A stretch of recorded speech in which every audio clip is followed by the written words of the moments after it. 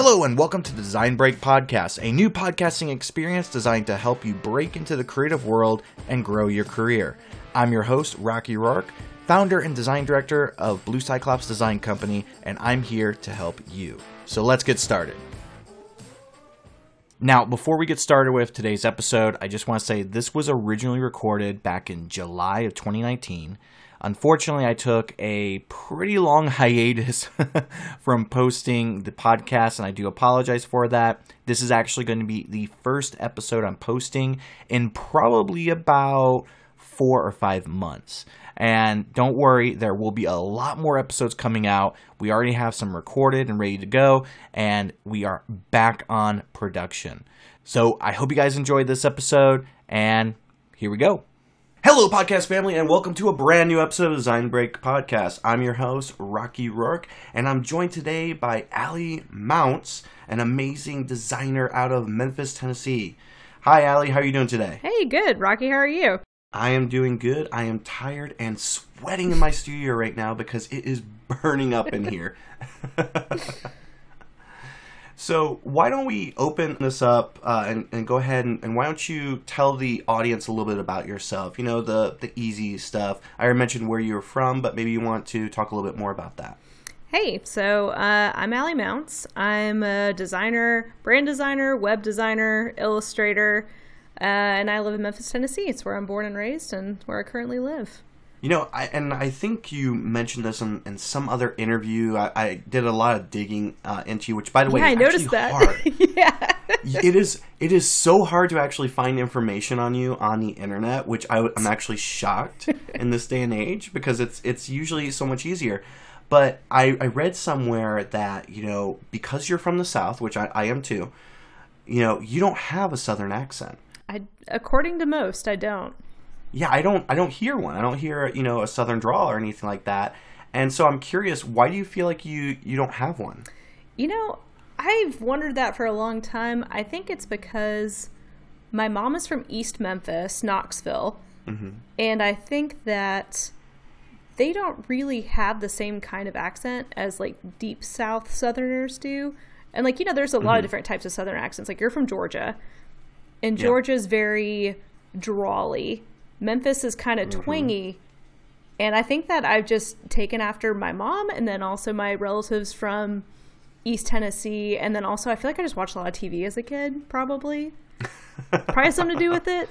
But it's funny, whenever I'm out and about in Memphis, people are like, oh, where are you from? And I'm like, I'm from here. They're like, oh, did you move here? I'm like, nope, I've lived here my whole life. And they're like, no.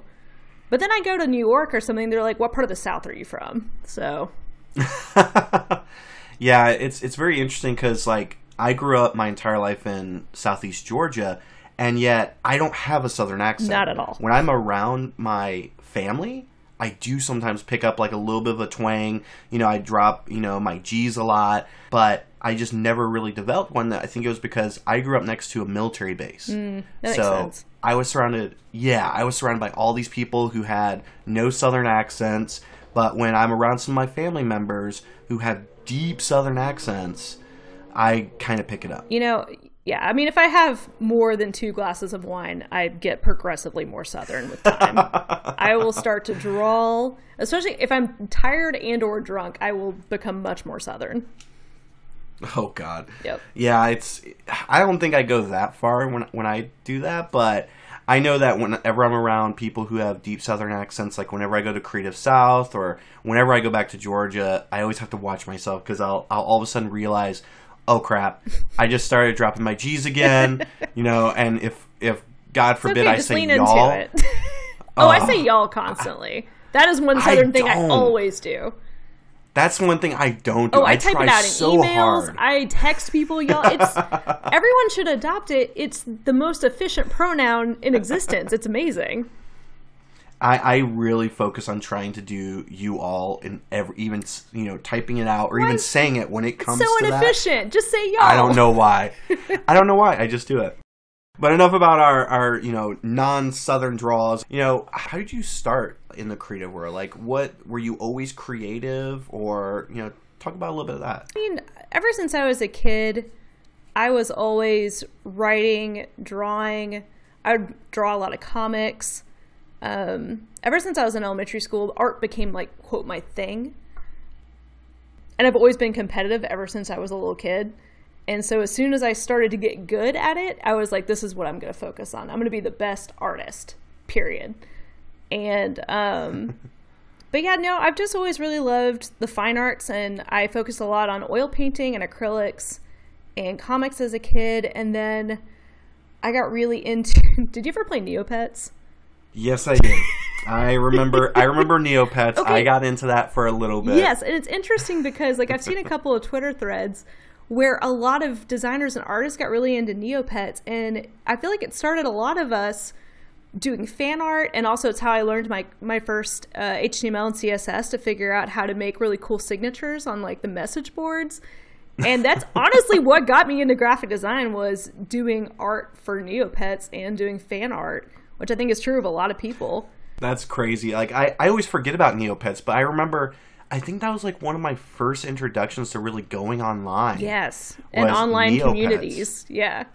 Yeah. Yeah. That's, oh God. I'm really trying to remember it too, because I think I was only on Neopets for maybe a short time because there was something where you could buy stuff. And I accidentally racked up some money on one of my mom's cards or something. Busted. Yeah. So that kind of ruined that for me. After that, I was like, okay, I better not do this anymore. Accidentally online gambled with my mom's money by. Yeah. At least I wasn't playing poker. Yeah, it's true. She's like, what is this? Neopets. Yeah. What's so funny is she actually turned me onto it. So it's technically her fault. She did it. Yeah. So you went to Tennessee University for graphic design. Yep. Can you talk a little bit about your college experience? So I had done, in high school, I was in AP art. I knew I wanted to pursue a fine arts degree. My parents were entirely against me going to an art school. I desperately wanted to go to SCAD. SCAD was my dream school. Yeah, who doesn't want to go to SCAD? It was mine. It was mine too. Did they come talk at your school? It was everybody's school because like I grew up right near SCAD. I saw SCAD from the time I was a little kid all the way to when I went and applied. I can't remember if I got in or not, but I just knew that they offered me a scholarship. But the problem was that the scholarship wouldn't even come close to covering everything. Yeah.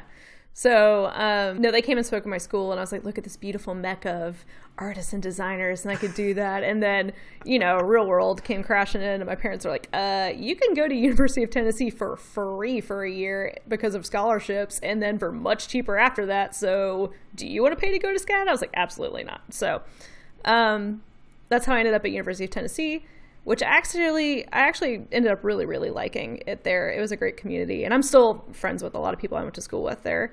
So I had done AP art, and I knew I wanted to do fine arts in some capacity, but I was worried about being able to make a living as a fine artist. And so I was like, well, graphic design seems like a place I could go to use those skills, but also maybe get a job eventually. And so I just, and it's not a starving artist. Right, exactly. And the program there starts you out with big lecture style classes of like 200 or 300 people. And in 2 years, they whittled us down from 200 to 12. And oh, wow. So that was like a real intense experience. And we really, honestly, like kudos to them for trying to figure out how to even like make that happen. Like it was pretty brutal. And then, so it was very structured the whole first 2 years. And then once you got into the program, we had a big review after our junior year and a big review after our senior year. So, but once we got through that initial culling down to like 12 or 15 people, after that we just became this really close knit group, and we all like lived in our like studio space together basically, and we'd be there at all hours of the night, and it was really great. And I wouldn't say that I learned a lot of real life business experience. Like I think literally the only job thing we did was how to design our resume. Like really, like I think that's all we did. But like I'm serious. But I would say that I learned a lot about how to speak about my work and how to critique, and those were really valuable skills to learn there. And also they focused a lot on talking about the core concepts of your work and how to focus on that and the importance of having a concept at all. And I think that that's been really influential for me as a designer going forward. Yeah, I think that's something that really, it's something that needs to be drilled into creatives when they're younger, is this idea that you have to have something to put behind what you create. You need a thesis statement. It just can't be, you can't just say, oh, I just feel like this is how it should be. Yeah. Or, a feeling. It has to actually be a bit more. Right. When a client's like, why did you make this button look this way? You can't be like, because I thought it looked pretty. You have to be like, because I wanted it to draw the eye and I used this color for this reason and it's going to eventually lead you here. Like, you have to have justification behind your decisions and be able to communicate that. You have to have reasoning behind it. So I think that that's something that is one thing I wish that college drilled into me. Yeah. I feel like I learned more of that once I got into the real world, because I feel like in college you tend to think, oh, well, this is a college class. Like, I don't really have to do this, or you don't take it as serious. Right. But once you have a paycheck that's, you're relying on, you kind of have to. Yeah. And you have to develop that very quickly. So fast. So it's definitely, yeah. So let me ask you, while you were in college, did you do any freelancing or anything like that? I had zero concept of how to freelance in college. I was doing good. Really? Yeah, no, I was doing great just to do my coursework. I would not say that I became a serious student, but it took a long time. Like, I am at my core a slacker, which you will probably find hard to believe.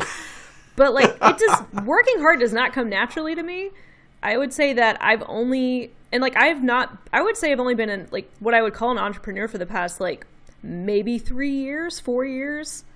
And I'm 31, wow. So like I'm late to the game. And I think that's okay.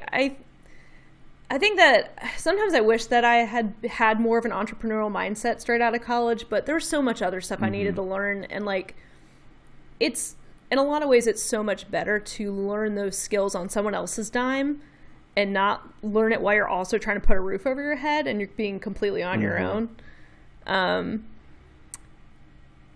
But yeah, no, I did not do any freelance in college. Well, the one thing to also keep in mind when it comes to like, you're never too late to get into like the entrepreneurial game. Right. Colonel Sanders sold his chicken recipe at 69 years old. Right. So it's never too late to get into it. It's never too late to find that drive or that determination. So I wouldn't worry about, being 31 and just getting into that whole spirit. Because you know what? Yeah. You got another, 50, 60 years ahead of you forever. To where you can knock it out of the park. Yeah. Yeah. I mean, there's definitely some entrepreneurial things I wish that I had learned the ropes on in college and gotten my feet under me sooner with that stuff. It's just, like there's a lot of opportunities to monetize what you do that doesn't directly mean you doing freelance work for people. You can create assets for people in Creative Market. You can create Threadless or Society6 shops that have income just coming in on a monthly basis. Like there's a lot of groundwork you can do that doesn't require a lot of hands-on activity, and the taxes are easy. So that's the kind of stuff that I wish I had gotten into sooner. Yeah, it would be something amazing if like there were more like workshops or things like that were offered at universities or colleges that went beyond just college work. And sorry, I'm laughing because I'm guessing your cat is it's covering... her tail. Banshee, please get down. I love my cat, but she is extremely in my face at all times. I'm surprised she's not screaming right now. Oh, there you go. It's okay. So let's talk about after college, because like after college, you got, young Allie who's, bright-eyed, bushy-tailed, just like her cat. Screaming constantly. Yeah. What kind of work did you do after college? Like what happened next after you walked across that stage, got your, diploma? What did you do then? So I got married less than a month after I graduated. So I went, so I went straight from graduating to getting married, and then moved into my new house with my new husband. And then I was unemployed for 9 months, so I tried to figure myself out. And yeah, so it was in no way a smooth exit from the college experience. But in some ways it was good. I wasn't very prepared for the job market. Like I graduated in 2010. It was not a great time to be starting out. And I got lucky because I had actually I did some freelance work. The first thing I did was, since nobody was hiring, I started doing blog designs for people, freelance, and I did a blog design because people were into blogs at this point. There's no blogs anymore. But I did a blog design for this woman who was friends with the marketing director at the Orpheum Theater in Memphis, and that's how she got my name. And then I showed up for what I thought was an interview, and it was my first day of work. And so that's how I started my first job out of college. And I was responsible for all the in-house design for this theater, which meant I did all of the ads, all the playbills, all of the e-blasts that were sent out to 30,000 people. And it was just getting a fat stack of responsibility dropped in my lap, and was just like, oh, like nobody was paying attention to what I was doing. They're just like, do a good job, we hope. Go on.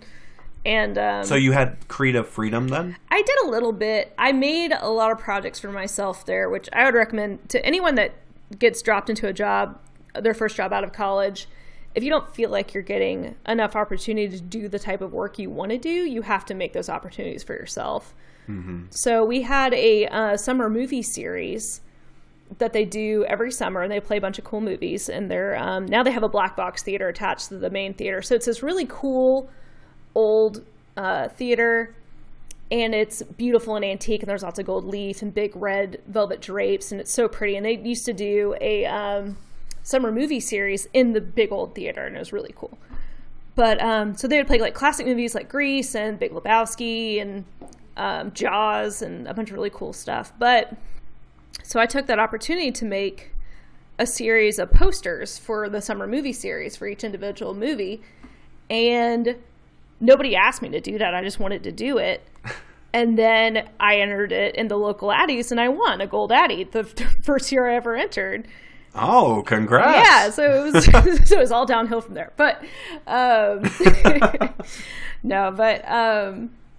so I just feel like that's a good example of, like, no one was like, hey, we want this to happen. I was like, will you let me do this? And they're like, sure, no one's stopping you. So I did it. I will say this, like, that is, to be able to design posters that would be, actually up in a theater, for a movie series. Honestly, that would be a dream for me. Oh, yeah, it was super fun. I'm a huge movie buff. Yeah. Yeah.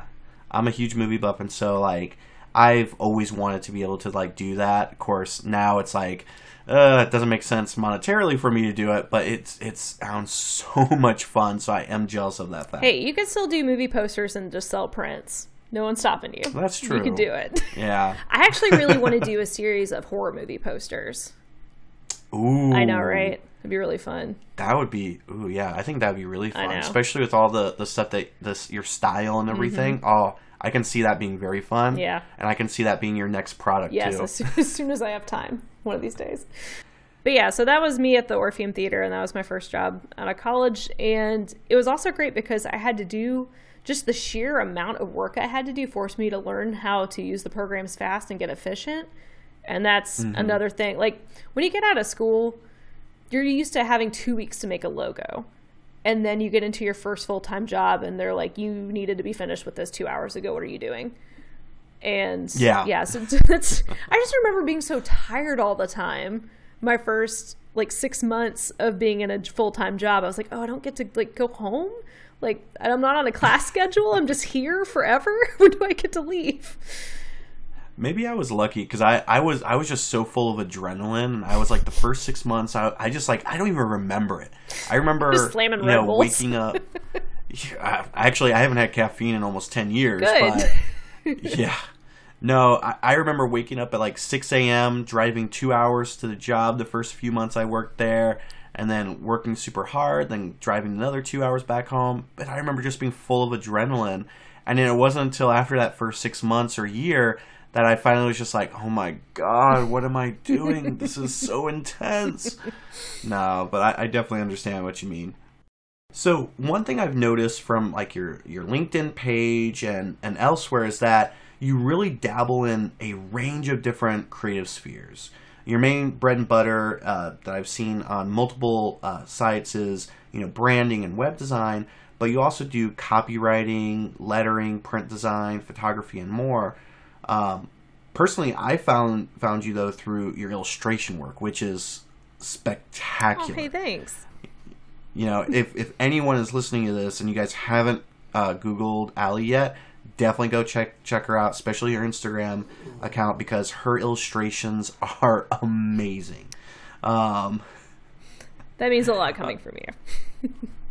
Thank you. But I have a question for you. Would you consider yourself, even though you dabble in all that stuff, would you consider yourself an illustrator? Or I know earlier we talked and you said designer, but what do you prefer overall? Well, I didn't go to school for illustration. I never learned much about. I never learned I learned the basics of illustration and contrast and composition and everything that you learn in design and in fine arts, but I never learned it through the lens of like editorial illustration. I never even considered being a full-time illustrator. That was never something that I thought was even a possibility.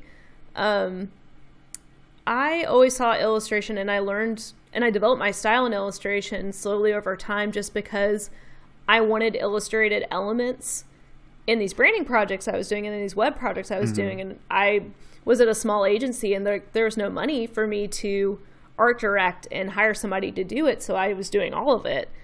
And that's really why I ended up dabbling in a lot of different spheres, is because there was no one else to do it.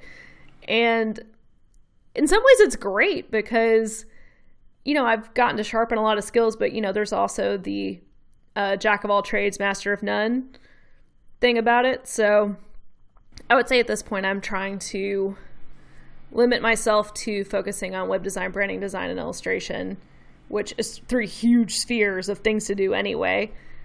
But I say that no, it's just 3 things. But I remember one time I read this article about how creativity is like a hand, and your fingers are the different ways you use your creativity, and the palm is like creativity itself. So drawing, photography, writing, I consider all of those related to the same thing, which is my creativity.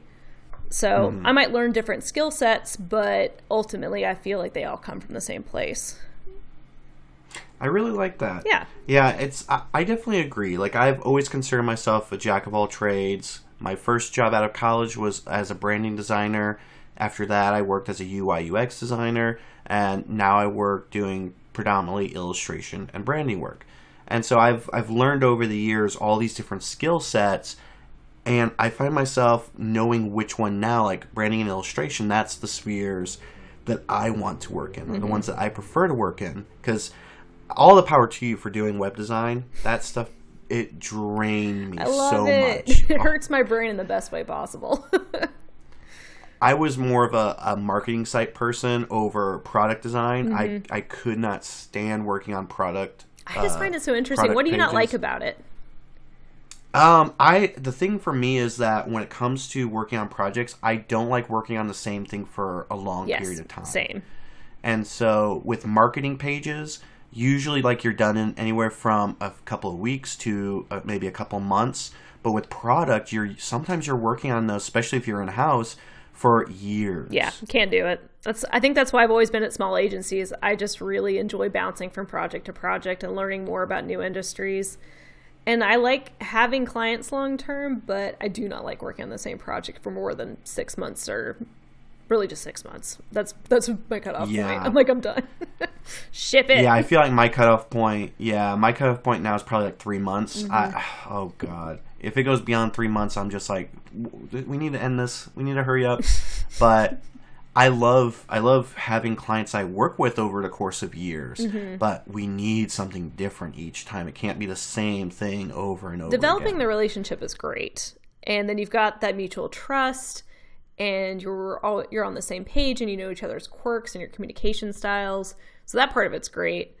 But working on the same, I'm I don't even like working on the same project for over a week without bouncing to something else. Oh yeah, I'm always bouncing between things. I always have. Usually, it's rare I just have one project on my plate. Sometimes I have as much as 5 or 6 projects at once. That's the life of a full-time freelancer, and so it's like that's as long as I've got that, I'm good. But if I'm working on one project for 3, 4, 5, 6 months, that's stressful. I even just like sitting here thinking about that, I'm like, oh, bad memories. Yeah.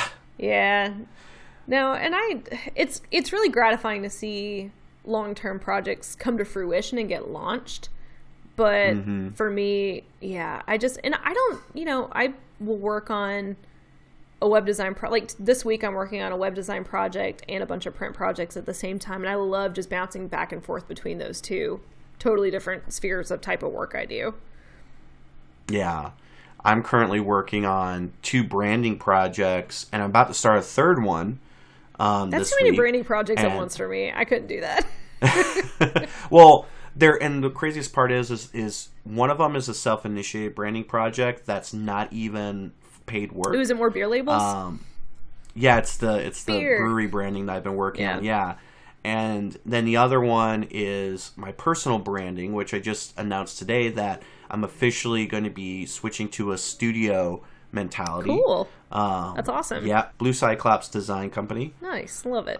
Really excited about that. And then the next one is I'm going to be helping a friend of mine who's a copywriter who I can't mention her name because she's preparing to leave her company, and I don't know when this releases if she'll have left. Yeah. But I'm going to be doing her branding for her new shop that she's going to be putting out. So that's awesome. It's going to be all very fun. Yeah, it's the most stressful one is probably the personal branding, and I don't know if you found this that when you work on stuff for yourself, that it's always the hardest. Honestly, I think to work on. That's a big part of the reason why I'm doing Pretty Useful and not treating myself as a branding entity. Yeah, I mean, for me, I've always had my Cyclops guy, as my avatar. But the biggest problem is I've never had an actual design system around it. Yep. So, but we digress. People don't want to just hear us talking about these things. Yeah. So currently you work full time at an agency in Memphis called, is it Paradigm? Yeah, right? It's Paradigm. Paradigm. Can you tell us a little bit about the company and what you do there? Yeah, we're a small agency. We do a big range of projects. We do video, web, branding. I would say that we specialize in small business branding, which is what I like to work on best, really. Do a lot of collateral, do kind of what you would expect a small agency to do. And we currently have, how many people do we have? Hold on, I'm going to count. 1, 2, me. We have somewhere between 10 and 12 people. Oh, nice. Yeah. So does that count as small or mid? What's like a mid-size agency That's still these small. days? That's small. That's still small, yeah. Under 30 people usually, is small, I feel like. Yeah, I think like anything between 1 to maybe 16 is small. Yeah. But when you get to like 30 to 50, that's like medium, and beyond that's large, and then you get to the crazy massive conglomerate, companies and everything like that. But no, I think that's actually a perfect size. I agree. You can do anything with that amount of people. Oh yeah, especially when everybody has different skill sets. Yeah. And if I remember correctly, your position there is creative director, is that right? No, I am senior art director. Senior art director. All these titles confuse the heck out of me. So I do the same work regardless. It's fine. So being that role, right, it's kind of like a manager type role, if I'm making assumptions correctly. I would say less so. At the previous agency I was at, I had the same title and a lot more manager role than I do at this current one. Yeah, mostly because you're very lucky. Yeah. Well, mostly, and honestly, I really do like managing people, and I didn't think I liked it when I was forced into it, but now that I'm in a position where I don't do it as much, I do miss it a little bit. I miss mentoring people, but I still do it on the side anyway. But it's way less need because there's only 3 designers on the staff, and we're all very capable, so nobody really needs to be mentored excessively. So because of that, because Got a little tongue tied there. I'm actually going to keep that in too, because I actually don't mind that stuff in there. Because there's only 3 other, designers on the team, then you probably get to really stretch your creativity, often. Oh, yeah. Right? On like any project I'm working on, I'm doing pretty much everything. And that's true for all of us.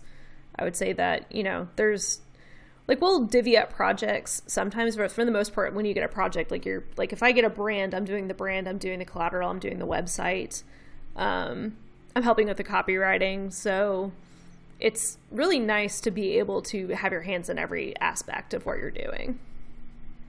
That's really great. I see too many times where when people are in that senior role, where they stop, getting their hands dirty, they stop, really trying to, create, where they just delegate. I'm terrible at delegating.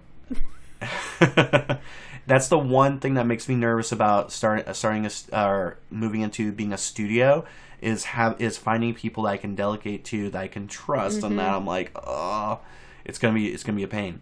But yeah, I think that it's great that don't laugh at me. It is a pain, and I'm sorry. Yeah.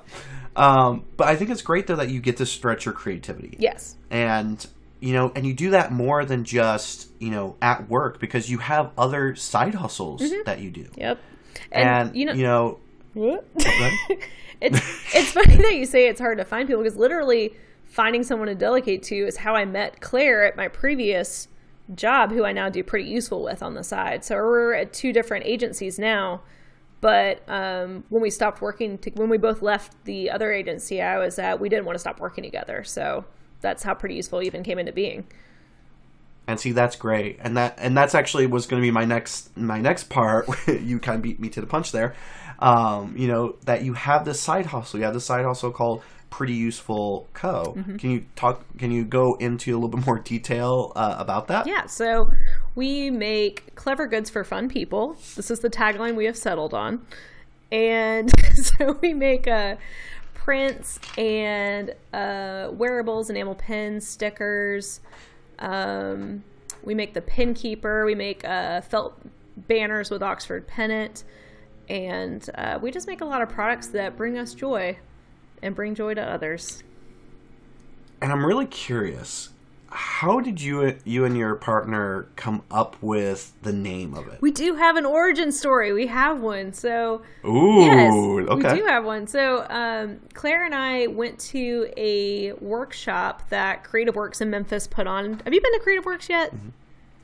I've only been to the small one in Seattle, which is where we met. Yeah. But I haven't been to the main one yet. The problem is that every year, and I've actually talked to Josh Horton, who puts it on, it's right around my birthday. No. We can celebrate your birthday in Memphis. We can go to Gus's and get fried chicken. For me, I like to be super lazy. I don't even work on my birthday. I just usually sit around watching Netflix. Yeah. And so that's why I'm like, I never like to travel around that time because of that. So that's the only reason why I have not made it out. You should come. It's really fun.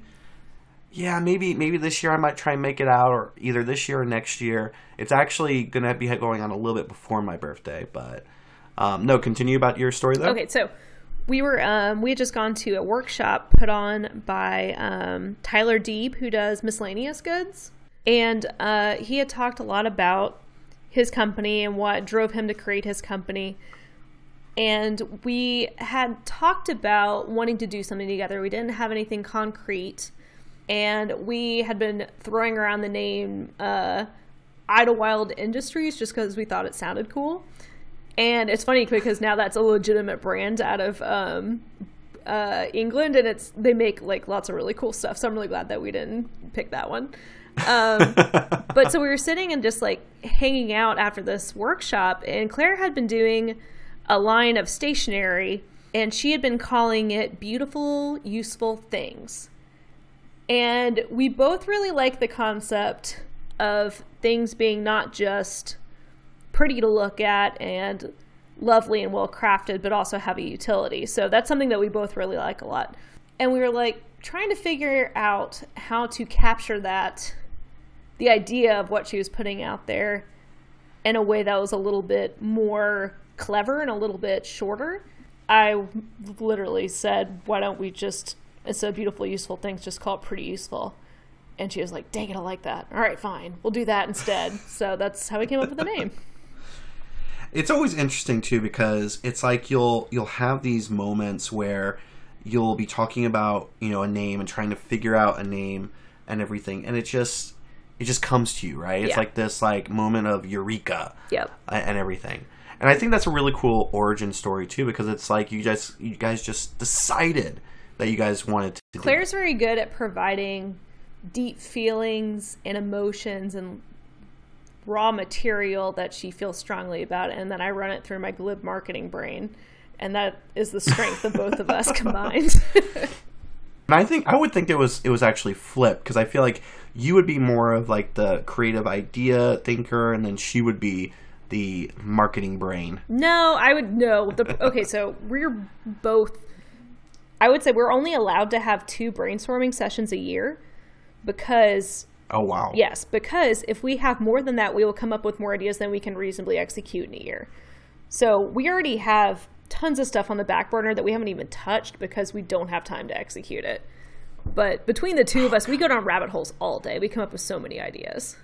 Ideation is not a problem with our powers combined. That's good. Yeah. I try to keep a catalog of all the ideas that I have in a spreadsheet, just in case I ever am like, I want to create something today. Let's see, this idea, that idea, no, that one. So I try and do that too. I have a notes, just a notes file in my iPhone that just has all my random thoughts in it. And there's some really weird ones in there, but some of them are really good. I keep track of things in so many different places, whether it's notes or my sketchbook, or even now I have a field note in front of me where I just like take random notes and everything like that.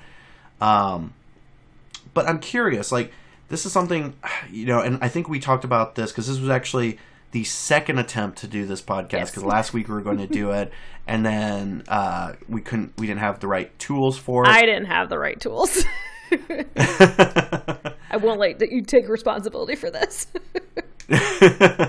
But the one thing that we talked about before we ended our call last time was about this whole idea of like creating a brand like Pretty Useful and like starting like kind of like a merch brand, or what would you guys call it? I'm curious. I would call it a small goods brand. I actually really like that. I'm writing that down right here. Small goods brand. So I'm curious for, you know, our listeners and for me, because I really am interested in this this topic. What kind of advice would you have for someone who's looking to start, you know, a brand like this? I would say be ready for it to not be profitable for a good stretch of time.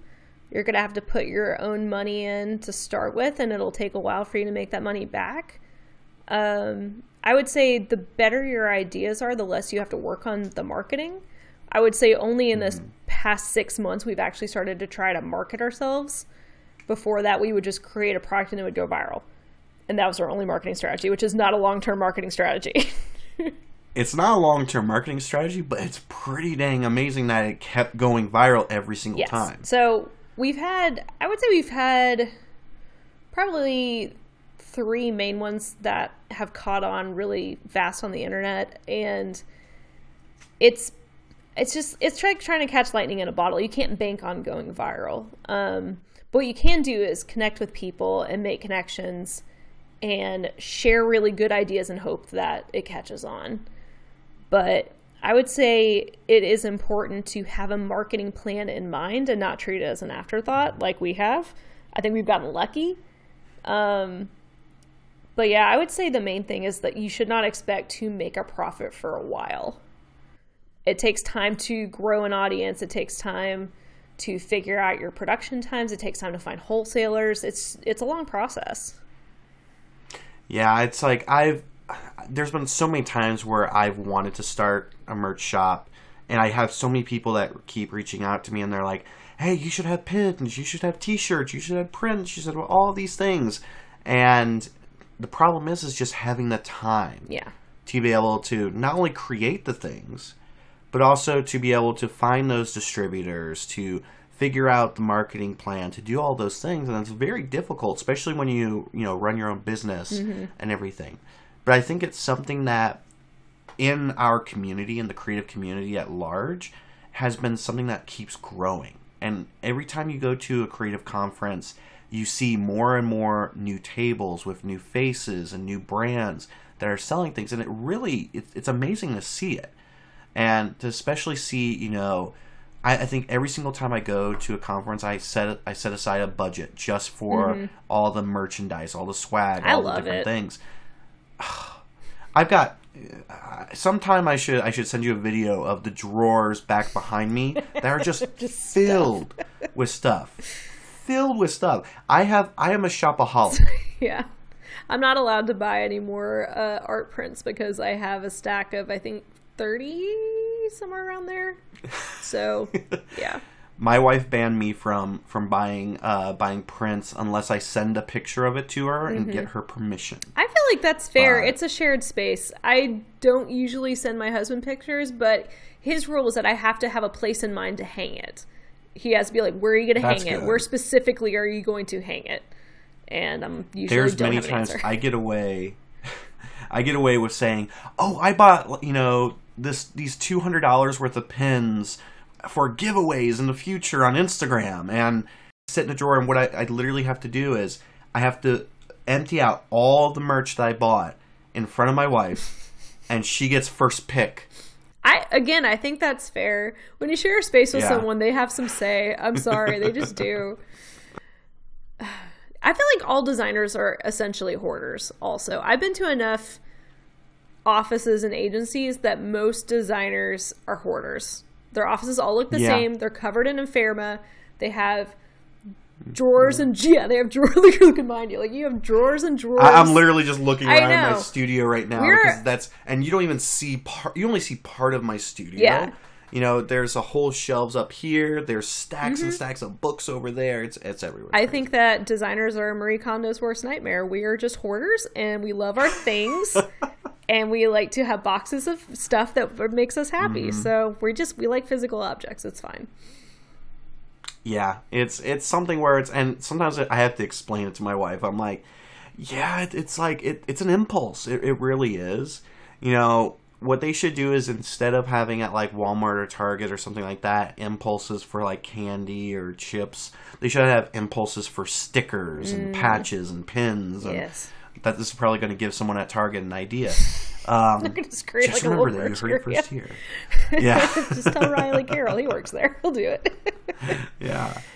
So I'm just curious, and this could be totally boring for some people. Where do you guys get your pins and your pennants and things like that? No, I love to talk about this because we use a network of other small businesses to make our small business work. Oh, that's perfect. Yeah, which is what I like to do. So, Claire and I both feel strongly about that, and we like to use small businesses that believe in their craft the same way we do. When we first started, Claire was letterpressing the backs of every single pin because she has a little letterpress that she loves very much, and that became unsustainable almost immediately. And so Mama Sauce now does our specialty printing. They're out of Orlando. When we first started, we were making all the pin keepers by hand. We were we were getting the denim screen printed by someone else, but then we were ironing them and then assembling them with wood and nailing them together and screwing them together by hand, and that was also unsustainable almost immediately. And so now Oxford Pennant makes our banners and our pin keepers, and the pin department out of LA, that's run by Jessica, is an amazing human being. I love her very much. Hi, Jessica. She works with a factory and gets all of our enamel pins made and assembled and quality checked for us. So each thing that we've realized we can't manage on our own sustainably, we've outsourced to another small business. That's really cool. I think that it really speaks to what you guys are doing, and it really speaks to this, it's kind of like community. Yeah. where it's like you're not going to these major manufacturers who they're like, oh, you're just one sale, you know, let me just like check a box here and that's it. Yeah. So I really think that's a really great job. Yeah, and like we use French paper for our pin backers and our prints. Yep. It's just, you know, there's just this group of vendors and makers that we've met through creative events. And we just really admire the care that they take with what they do and the way that it complements the care we take in what we do. Yeah, and I think that, because like when I had my biggest side project, which was Slaptastic, you know, I used French paper for the first packaging that I created, and I also used Mama Sauce. So I used both of them for that. And I also know, trust me, I know all too well how things can get very unsustainable very quickly. Oh yeah, our pin backers are so unsustainable. We'll have to revisit at some point probably. Wait till you feel this pain. Yeah. This pain is very, like, your fingers are going to ache from this. I actually hand wrote every address for the first 6 months. Rocky, no, don't do that. Yeah. We're talking over 350 envelopes every single month. Label printer, Claire's best friend. Yeah. Get a label printer. It's very important. It was so bad.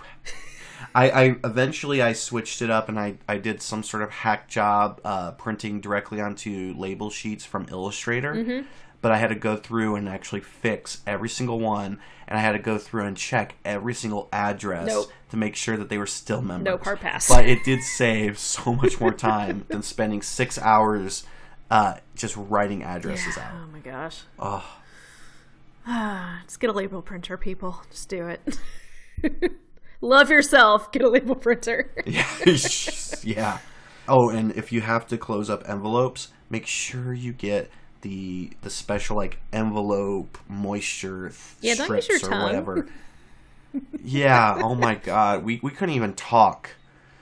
I know. We couldn't even talk. It's like or French paper needs to include just like adhesive strips where you just like peel and then close. That would also be good. God, we should tell them that. So, how much did it cost you and your business partner to start your business? And you don't have to answer this at all. You can totally say, you know, Rocky, no, this is you know, not a good topic. I really think that everyone should be way more upfront and way more transparent about money. I feel like it's the last thing that we as creatives are really bad at talking about. And I think it's really, really essential. It's something that it's for some reason instilled in us that it's like not okay to talk about, but it's so important. And not talking about it is how people get it taken advantage of. We should all be very transparent and upfront. If anyone asks me how much I charge for anything, I will tell them. But no, we each put in $1,500 to start, and that got us our first, let's see, what do we have? So our first deadline for when we launched Pretty Useful was at Creative Works 2016. We had a 6-foot table, and we're like, what are we going to put on this table? And we got one 16 by 20 print, I think a series of 5 8x8 prints, the first run of pin keepers, and 3 pins. And I think that we probably spent, we probably spent about $2,000 getting all that made. And then we probably spent the other $1,000 just like setting up random like business expenses and getting our LLC and all that kind of stuff. And which you do need to take into account. Oh yeah. Yeah. But I would say like if you're going to start a small goods business, you probably need about $3,000. And that sounds about right. I think for me, when I started Slaptastic, I was able to raise, I did a Kickstarter, and I was able to raise, I think, like $7,000 from it. And very quickly, that $7,000 disappeared with everything that you have to do. And I made the mistake of attempting to trademark a bunch of things, and it just, I think one thing got trademarked. I have never trademarked anything, and I mean, I know sometimes it's important, and there are some things you should look at trademarking, but for me, I've just never found it worth pursuing. The way that I understand it, and by no means I am nowhere near a copyright lawyer or trademark lawyer or anything like that. Tiny text scrolls across the screen. Yeah, literally. But if I remember correctly, someone once told me, and this could be completely wrong, so please people, definitely check in on this if you guys are going to attempt this. But from what I understand is, as long as you put in paperwork for it to be either you put in paperwork for it to be trademarked, or you literally just put the TM on a logo, technically it is a little bit protected. Yeah. You have some rights just by putting work into the universe that it is yours, whether or not you've registered it as a trademark. As long as you have proof that you did put it out there first. Yeah. But yeah, I'm only just now starting to look into registering copyrights for Pretty Useful, and because there's somebody else out there that has started using a name just similar enough that's starting to mess with our Google results. So the time is now. It's fine. But like that's the way the world works. And for some people, if you have something valuable enough that you know it needs to be protected, you should look into it sooner. But for a lot of people with small businesses, most small businesses cease to exist within the first 2 years of operations. So if you're just starting out, I think that beyond buying a domain and securing your social media, like unless you're going to dump, $30,000 into it, I just think that that's something you can revisit later. Yeah, I definitely agree. And it kind of goes back to that where someone, copies something you do, or they make something that looks so much similar to your stuff, and it's not necessarily a product, but it's actually like, for instance, it's funny because right today someone reached out and they were like, hey, your branding looks so much like da-da-da's branding. And I go and look it up, and I'm like, oh yeah, I've had like a dozen people reach out to me about them in the past. And I was like, oh, trust me, like what you're seeing right here, I've had this, Blue Cyclops guy for, I don't know, 3-5 years, something like that. And they came out about 2 or 3 years ago with a Blue Cyclops. I don't care. They don't affect me at all. It doesn't bother me. And the only time that I ever really get affected is when it's something I'm selling as a product. Mm-hmm. So like a print, or maybe even a pin or a t-shirt, something like that. That I can definitely understand, because those are things you're still making money off of. Right. And when someone else steals that, they're taking that money out of your pocket, right, and they're putting it into theirs. I've been ripped off. I've both been ripped off and been accused of ripping other people off so many times in my career. And it's hard and it's muddy sometimes, because sometimes people do really just come up with ideas at the same time. And I remember a specific example is we did our UFO pizza slider enamel pen where the pizza goes up in the UFO. At the exact same time, this other pin company made a UFO where a little person goes up in the UFO with the same sliding mechanism. And when I saw it, I was like, oh no, they ripped us off. But we literally launched it within a week of each other. And there was no way, there's no way that either of us could have seen the other's work, because obviously we'd sent it into production months earlier. And so, just it happens sometimes. And, if I notice someone consistently ripping us off or ripping me off, I will block them. I'll go get your ideas elsewhere. But generally, it's not worth my time. They're never going, unless they somehow, unless it's a big company that directly steals my work, I'm usually going to leave it alone. Which I hope no one takes as an invitation to rip me off, because I will yell at you on the internet. I'm just saying I might not get a lawyer after you, but yeah, I have 2 points there. One, I've only gone after one person, and I feel bad to this day about it, but it was someone who blatantly ripped off almost my entire portfolio. God, why does that happen so often now? I know, and what was worse is he was a graduate student at a very well-known university. I'm not going to say which one, but it was on the East Coast. And someone had reached out to me like, "Hey, Rocky, I'm in this master's class with this student. I've been following your work for years. I think they might have taken some of your work." And I looked at the link, and it literally was a copy of everything. Now, it wasn't just copied and pasted it in. They recreated every single thing horribly. Oh, God.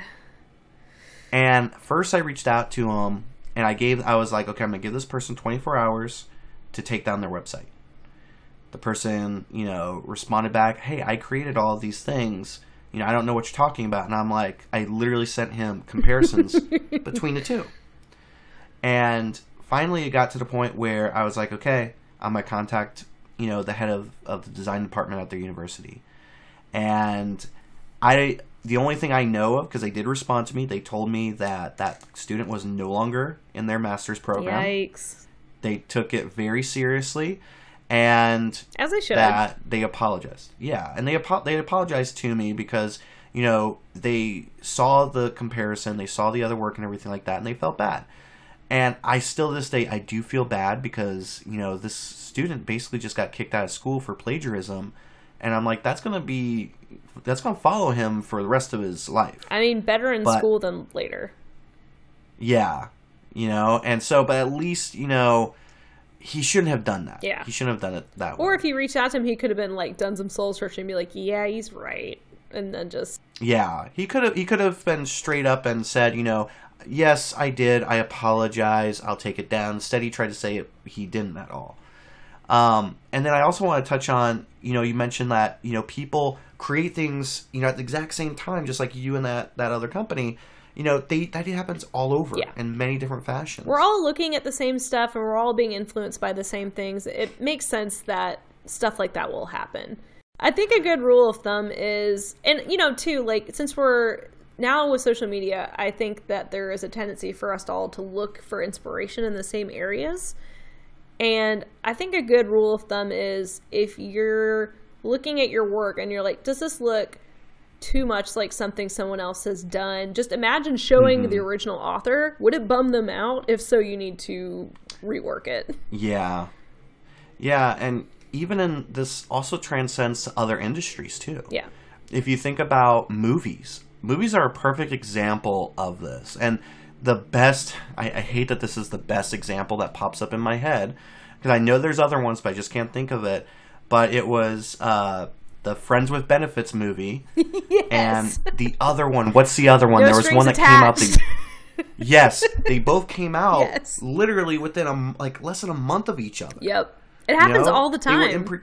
Yeah, it happens all the time. So there is sometimes always a coincidence. Who knows? Maybe that wasn't too much of a coincidence because there might have been some spying going on or something. But we like to think good about people, so there are always these chances of coincidence. It's true. I think give people the benefit of the doubt, but also don't let people walk all over you. Yeah. So one of my favorite posts that I've seen on, I don't know if it was your account or if it was the Pretty Useful account on Instagram, was the Pretty Useful project generator. Yes, I love this idea. Yeah, oh my god, when I saw that I was like, yes, this is perfect. I've been sharing it. I have a asset library where I just save posts, articles, videos. Your post is saved in there, and I've already shared it with half a dozen people. Yay. But for those out there who are just listening, have no idea what this is, can you explain it a little bit deeper? Yeah, so it's actually so Claire and I hosted a workshop at CrocCons in Baton Rouge in April. And so it was just like, you're doing a workshop, not a talk. So I was like, how do we take our ideas and make it into something interactive? And one of the things the theme of the talk was burn steady. So talking about managing your time, managing what you say yes to, and creating projects and ideas and following through on them, but keeping it sustainable, not burning yourself out. Don't burn the candle at both ends, basically. So one of the activities we came up with was the project generator. And so what we do is you'd say, I want to blank skill, a blank product about blank interest to blank goal by blank deadline. So you write down 5 skills, 5 products, 5 interests, and 5 goals, and then you pick those at random in order to create a prompt with a deadline that will force you to actually follow through on your project idea. So the idea is your interests are your superpower. Take the things that you're already interested, already motivated by, create a project that develops a skill that you want to develop further, and create a deadline in order to actually motivate yourself to finish the project and actually achieve a goal. Yeah, I love it. Yeah. I love how simple it is. Yeah, it's so simple. It's dead simple. Yeah, the one thing I've tried to do is I've tried to explain to people how they can put together, a project easily. And you guys all of a sudden I just see that right after, I think it was right after the Creative Works, one-day event in Seattle. I see that and I'm like, oh my God, this is perfect. This is exactly what I've been trying to do all this time. We're working on making a website that will actually generate them for you. So we have a huge bank of each of those things. Right. Yes. So that's the next step, is to make something people can actually use and actually suggest things for us to put in there.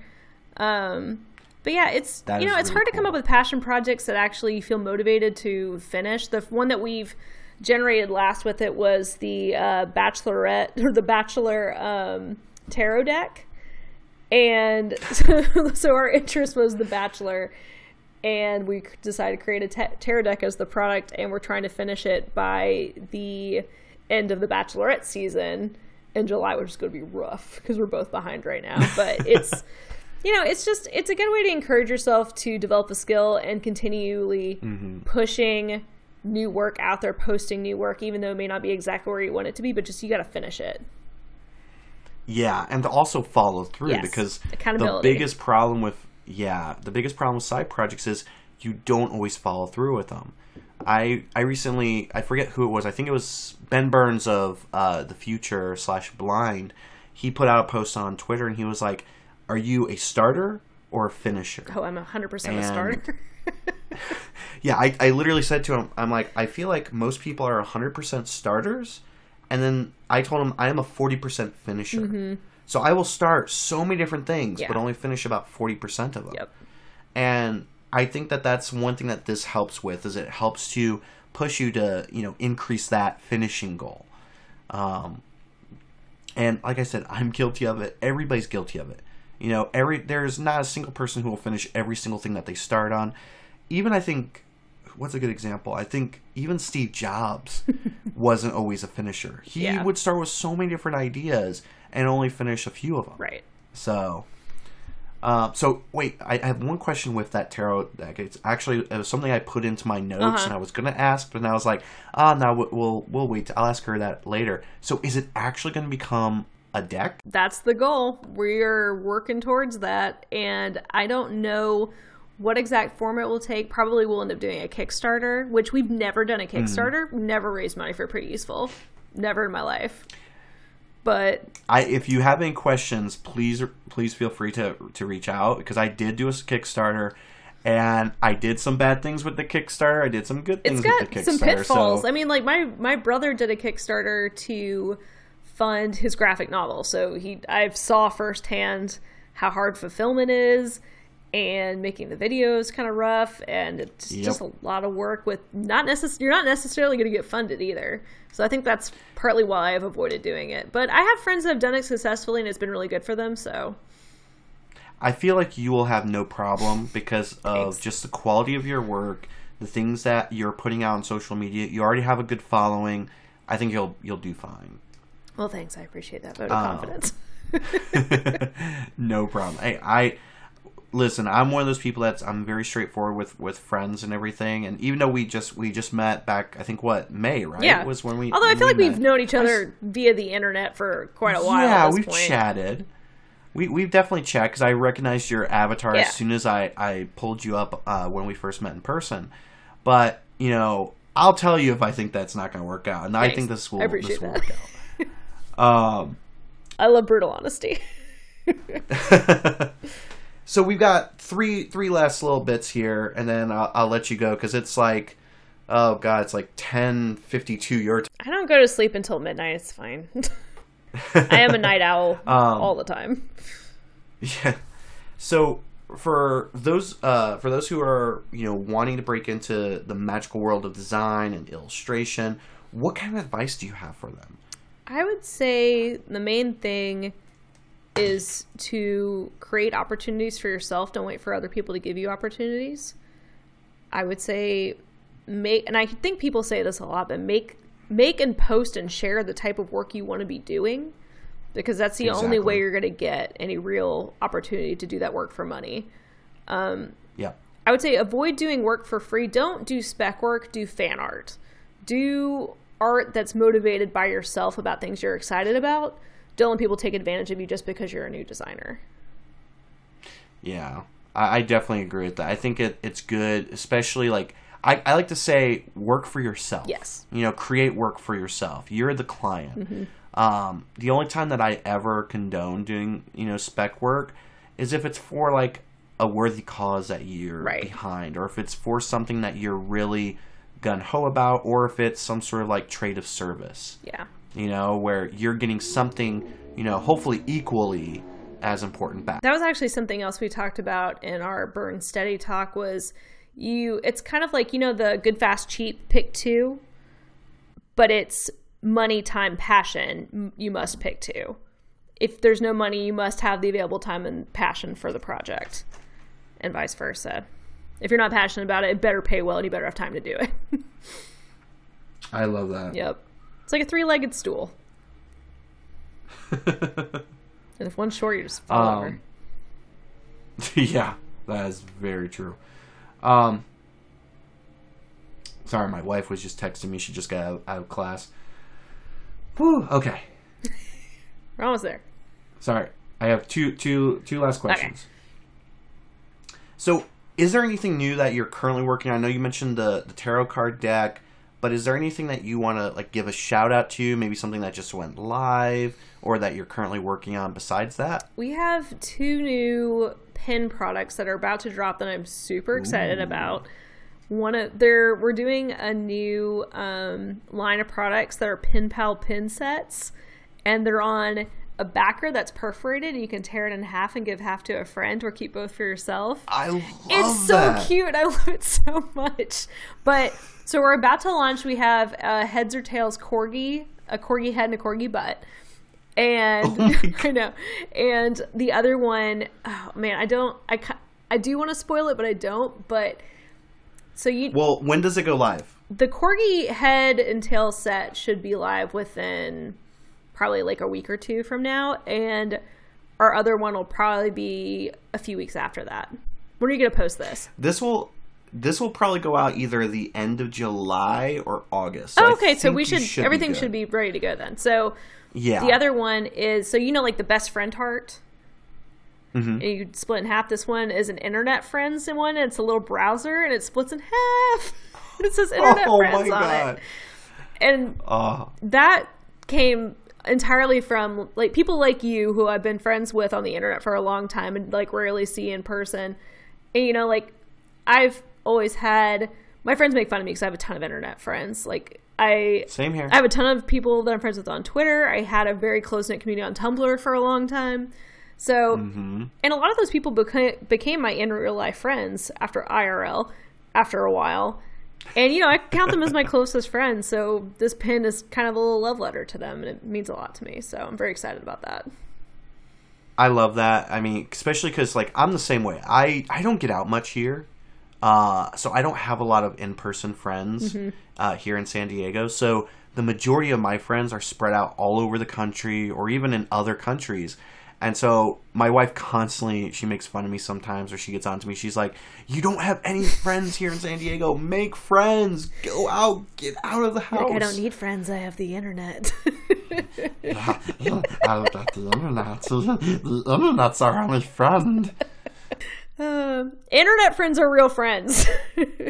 Yeah, they are.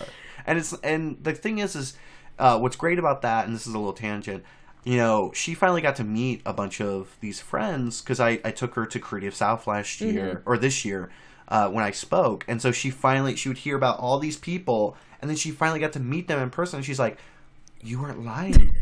They weren't figments of your imagination. They're real human beings. Yeah, and then I think the only other thing I would have to promote is that now that we actually have this Burn Steady workshop put together, we're looking to do it more places and do more speaking engagements because it's really, really fun to connect with people in person.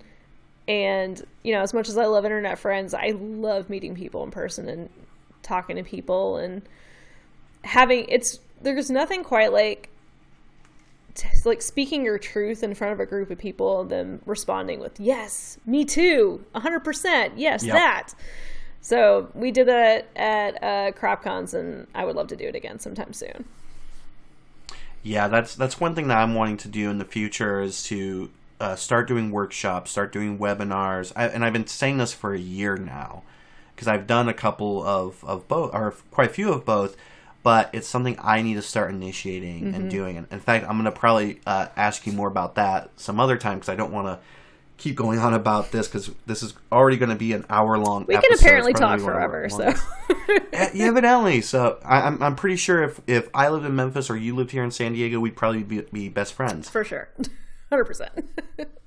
I will plug one thing for you with Pretty Useful is I have to say my favorite pen, and it's one that I bought 2 of because I knew my wife was going to love it too, was the Bigfoot pen. Yes. I'm biased, but that one is also my favorite. That was, when I saw that, I was just like, it was a no-brainer. I instantly bought 2 of them because I was just like, I love this. I love anything with Bigfoot, Sasquatch, Yeti. Yep. It doesn't matter. I love monsters, period. Yes. Cryptids especially, I'm a huge fan of. Yeah, I'm working. Yeah. I've been saying I've been working on the Yeti version of that one for a long time, but getting a 3-layer hard enamel pen is actually super hard, which is why there's not that many of them. I think it's the only sliding 3-layer hard enamel pen I've ever seen, and there's a reason for that. It's because getting it produced is really hard. Oh, I bet. Yeah, I bet. No, I've always had an affinity for monsters. Like, of course, Cyclopses are my favorite. Yeah. Hence, Blue Cyclops, my avatar, and everything like that. And honestly, the merch shop that I've always wanted, or how did you put it? Small goods brand. I love that. Has to do with monsters. Yes. And everything. And so it's something I've been wanting to do for a long time. And again, it just comes down to making the time to do it. Just got to do it. So, just do it. Do it like Nike. Just do it. Definitely.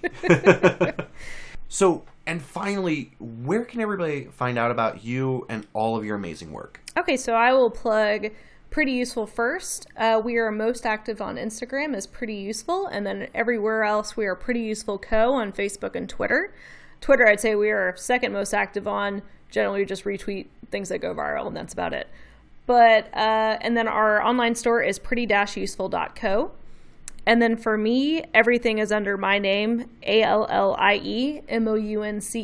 Allie Mounts. On Instagram and Twitter is probably where I am the most.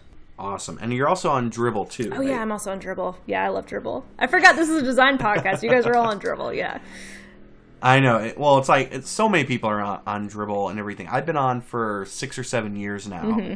So I've been on for quite a while. Yeah, same. I think I started on in like 2012, 13. I was 2013, yeah. I think. Yeah. Crazy. It was like right after my first Creative South, which, by the way, have you ever been to I have Creative not been South? to Creative South. I really want to go, though. So that means that you're definitely going to go next year, right? My little plug for Creative South. Okay. I did Creative Works. You do Creative South.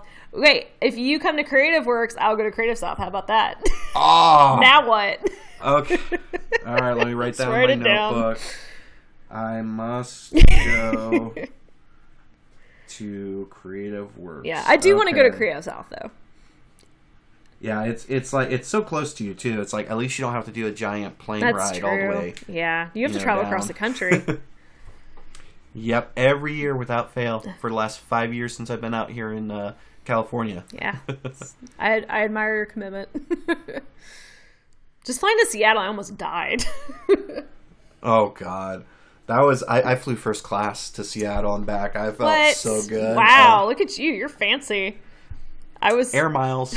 I was in a window seat with a man halfway in my seat that was just like this big, and he was just over here. So yeah, that's always me. I'm always the one like I if I can move the thing, I move it up, and I'm just like, yep. Don't hate me. I'm sorry. It's not your fault. They made airline seats tiny. Yeah, dear God. Hence the reason why I try and get first class. Yes, fair. Well, I want to thank you so much, Allie, for jumping on here, for, spending the last hour and a half, with me and just like having fun. Because I hope you had fun. Oh, yeah, I had totally. Fun. And I really hope all the listeners enjoy this interview. It was so great. And it's very safe to say I'm probably going to be reaching out to you because I probably have so many more questions I couldn't fit in this last hour plus that we've Yes, been apparently doing we this. could talk for 6 hours, so we'll just do this again sometime. Yep, we're podcast BFFs Yes. right Well, now. thank you so much for having me. This has been awesome. I really enjoyed doing it, and I'm really glad that I was able to make my microphone and my AirPods work this time. Yeah. That would have been funny if we had to reschedule for a third time. Yeah. At that point, it's just been like, it's not meant to be. We just can't do it. Yeah. Oh well. But it was meant to be, and you did an amazing job. So I want to thank you again for probably the umpteenth time for being on the podcast. And definitely, if you guys have a chance, go check out the show notes for this episode and check out all of her amazing work and all those amazing pens from Pretty Useful. They are spectacular. Thank you so much, and I hope you all have an amazing day. All right, podcast family, we are done with a brand new episode. I am so excited to be back, to be editing this new podcast, and I just want to give a huge shout out to Allie Mounts for sitting down with me, putting up with all my questions, and just like being so amazing on the podcast. Now, to give you guys a little bit of a heads up, new things are happening. Currently, I am working on a brand new website. It is October 14th, so I don't know if a new website will be up quite yet. But if you guys would like to check out the show notes and check out more information about Allie Mounts, Pretty Useful, and everything else we talked about in today's episode, you can go to designbreakpodcast.com and check out the show notes. Again, I want to thank all of you for tuning in. If you guys have a little bit of time, please remember to rate and review this podcast on iTunes or wherever else you guys are listening to this podcast. All of you are amazing. I'm so glad you guys have stuck around, even though we took so long of a break. But don't worry, there is more stuff coming, and I am super excited about it, and I hope you guys are too. Until next time, always remember to stay passionate, stay positive, and stay creative, everybody. Have a great day, have a great weekend, have a great whenever you guys are listening to this episode. Talk to you guys later.